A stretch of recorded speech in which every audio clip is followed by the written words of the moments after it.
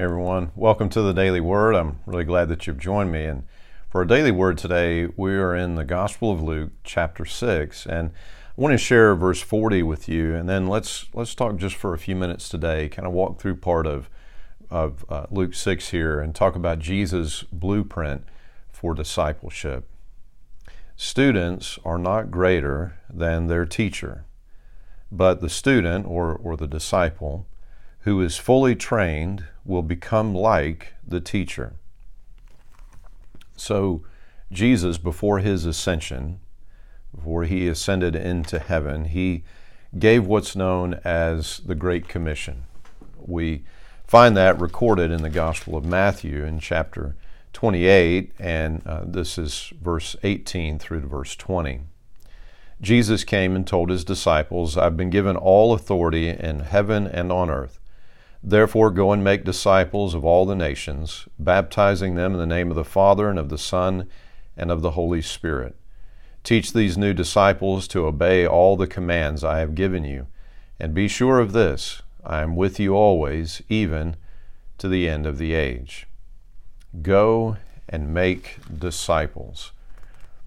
So here in Luke 6, if we get the Great Commission there in Matthew 28, here in Luke 6, I think that we get a very clear sort of blueprint for discipleship, what that looks like. How do you do it? How is it done? And first of all, as we're looking at Luke 6, I think it's important to say that the goal, as we read in verse 40, the goal is to become like the teacher. And that is to say that we become like Jesus. In the ancient world, in Jesus' day, the disciples of a rabbi would follow them around everywhere, would not just hear their teaching, of course that would be true, but would also observe them. And the idea is that they would become like, they would be trained into, after the pattern of this rabbi. And so the whole idea of discipleship is to become like Jesus. It is to have the mind of Christ. It is to live our lives not exactly after what Jesus did in his earthly life during his 3 years of public ministry. It's not that, but it is, I think, a way to think about it is, if Jesus were living my life, that more and more as I am discipled, as I'm trained after the Lord, I would live my life more like Jesus would live it if he were living it, right? So that's the goal. And what we see, just kind of point one here, is that it's done together. What we see is this teaching from Jesus about relationship. How do you do discipleship in relationship? He says, do not judge, do not condemn, to forgive. Verse 37, do not judge others and you will not be judged. Do not condemn others or it will come back against you. Forgive others and you will be forgiven. This whole deal is done in relationship. We actually need one another in order to be transformed as the Lord intends for us to be transformed. And as we do that, our focus, what Jesus is showing us, our focus is on how God is convicting me, right? That my focus is not, let me tell you what you're doing wrong, so much as what is it that God is doing in my life? How is God convicting me? How is he leading me? How is he transforming me? So that, and this is important, so that I can help my brother. I can help my sister. Verses 41 and 42, Jesus says this, "And why worry about a speck in your friend's eye when you have a log in your own? How can you think of saying, 'Friend, let me help you get rid of that speck in your eye,' when you can't see past the log in your own eye? Hypocrite, first get rid of the log in your own eye, then you will see well enough to deal with the speck in your friend's eye." There are lots of folks these days who seem to take this word from Jesus, this verse, do not judge, way out of context. They take that and they run with it, and they use it as ammunition to sort of try to prove the case that the church shouldn't really be making moral demands on the followers of Christ, that it should be more or less a moral free-for-all. And certainly that is not what Jesus is teaching. That is not at all what this is about. What this is about is I'm going to have my walk with the Lord where I am seeking the Lord. I'm in the Scriptures. I'm in Christian community. I'm under accountability. I'm trying to be transformed so that I can help somebody else, so that I can be a part of helping somebody else to grow as a disciple of Jesus Christ. I want to get the log out of my eye so that I can help you with the speck in your eye. So this is done, this discipleship deal, it is done together. We have to forgive each other because we will mess up, we will stumble, we will hurt each other's feelings. We have to be willing to apologize and to forgive. We cannot just pretend that we're all good and I'm just going to point out somebody else's sins and feel superior to them. I am walking with the Lord and I'm trying to help you walk with the Lord. That's what this is all about. Now, not only that, we see also that discipleship is about practice, right? Musicians, they've got to practice in order to get better, right? Students have to dig into the books. They have to listen to the lectures. They have to study in order to grow. And so what the Lord here points to is this practice of bearing fruit. Verse 38 says this, "Give, and you will receive. Your gift will return to you in full, pressed down, shaken together to make room for more, running over, and poured into your lap. The amount you give will determine the amount you get back." Now, this is in part about money, and part of discipleship is surrendering that part of our lives to God. It is making that choice that Jesus talks about. You can't serve God and wealth. Discipleship is about saying, God, I serve you. I don't serve money. I, in fact, use my money to serve you. So that's partly what we're talking about here, but we're also talking about engaging in the practice of serving, of bearing fruit, and having that experience, and knowing that experience rewarded, that when we follow the Lord, we are blessed. I'm not saying that we're given material reward all the time. Sometimes that happens, but I'm really talking about a spiritual reward, the blessing of the presence of the Lord, the blessing of His joy, the blessing of His smile on your life, the blessing of His anointing. And so we practice bearing fruit. We read this in verses 43 to 45. A good tree can't produce bad fruit, and a bad tree can't produce good fruit. A tree is identified by its fruit. And then he goes on to say in 45, a good person produces good things from the treasury of a good heart, and an evil person produces evil things from the treasury of an evil heart. What you say flows from what is in your heart.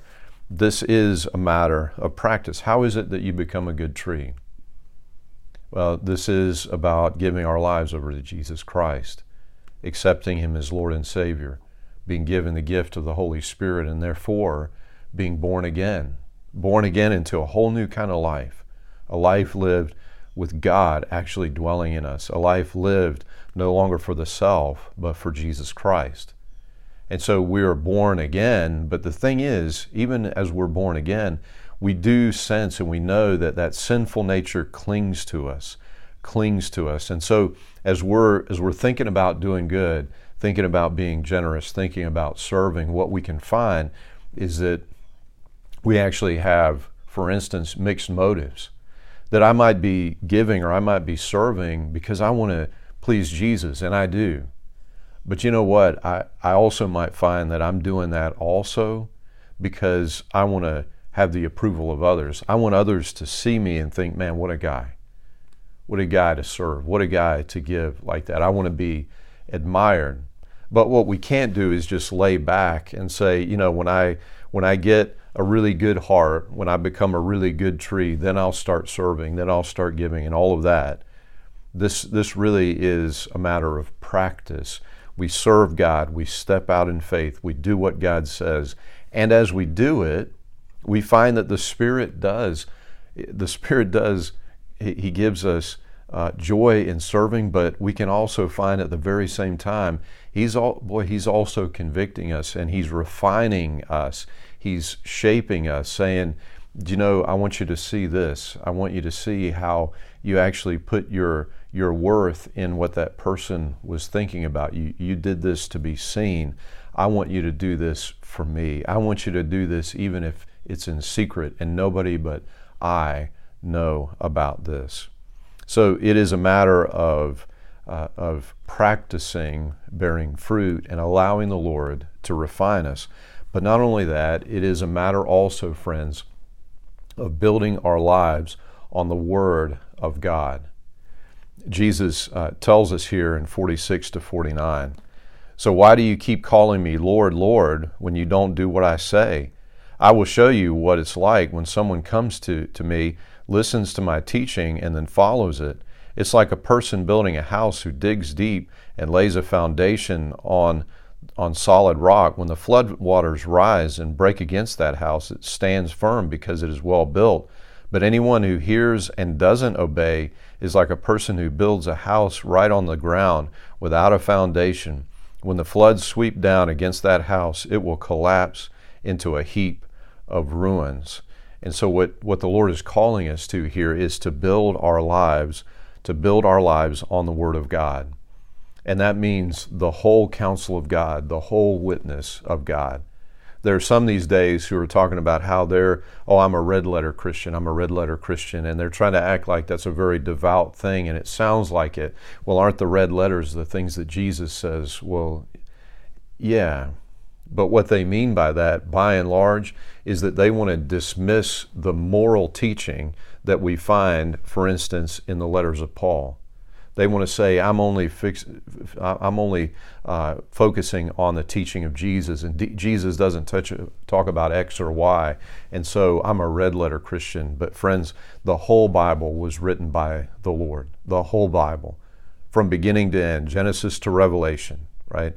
All of it written by God. You see, Jesus Christ is the Son of God come in the flesh.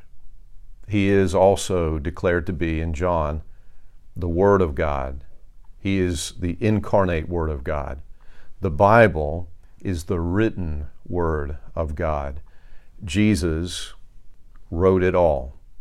As a matter of fact, we find in 1 Peter, listen to this, they wondered what time or situation, talking about the Old Testament prophets, the Spirit of Christ within them was talking about when He told them in advance about Christ's suffering and His great glory afterward. Jesus speaking to the biblical authors by the power of the Holy Spirit. And so we read this from 2 Timothy chapter 3, beginning in verse 15. "You have been taught the Holy Scriptures from childhood, and they have given you the wisdom to receive salvation that comes by trusting in Christ Jesus. All Scripture is inspired by God and is useful to teach us what is true and to make us realize what is wrong in our lives. It corrects us when we're wrong and teaches us to do what is right. God uses it to prepare and equip His people to do every good work." It is by the Word of God that the Lord shapes us, changes us, transforms us, convicts us. It is by the Word of God saturating our lives every day, being in God's Word, praying through God's Word, being in corporate worship, being in small groups where we're digging into God's Word, that we are shaped and formed by the Word of God. And our lives are built upon the rock who is Christ. That's the pattern, friends, that the Lord gives us for discipleship in Luke chapter 6. And may we be found faithful to pursue the goal of becoming more and more like Jesus Christ. In His name, amen Amen. And friends, until we have a chance to speak again, I pray that God would bless you and that He would keep you.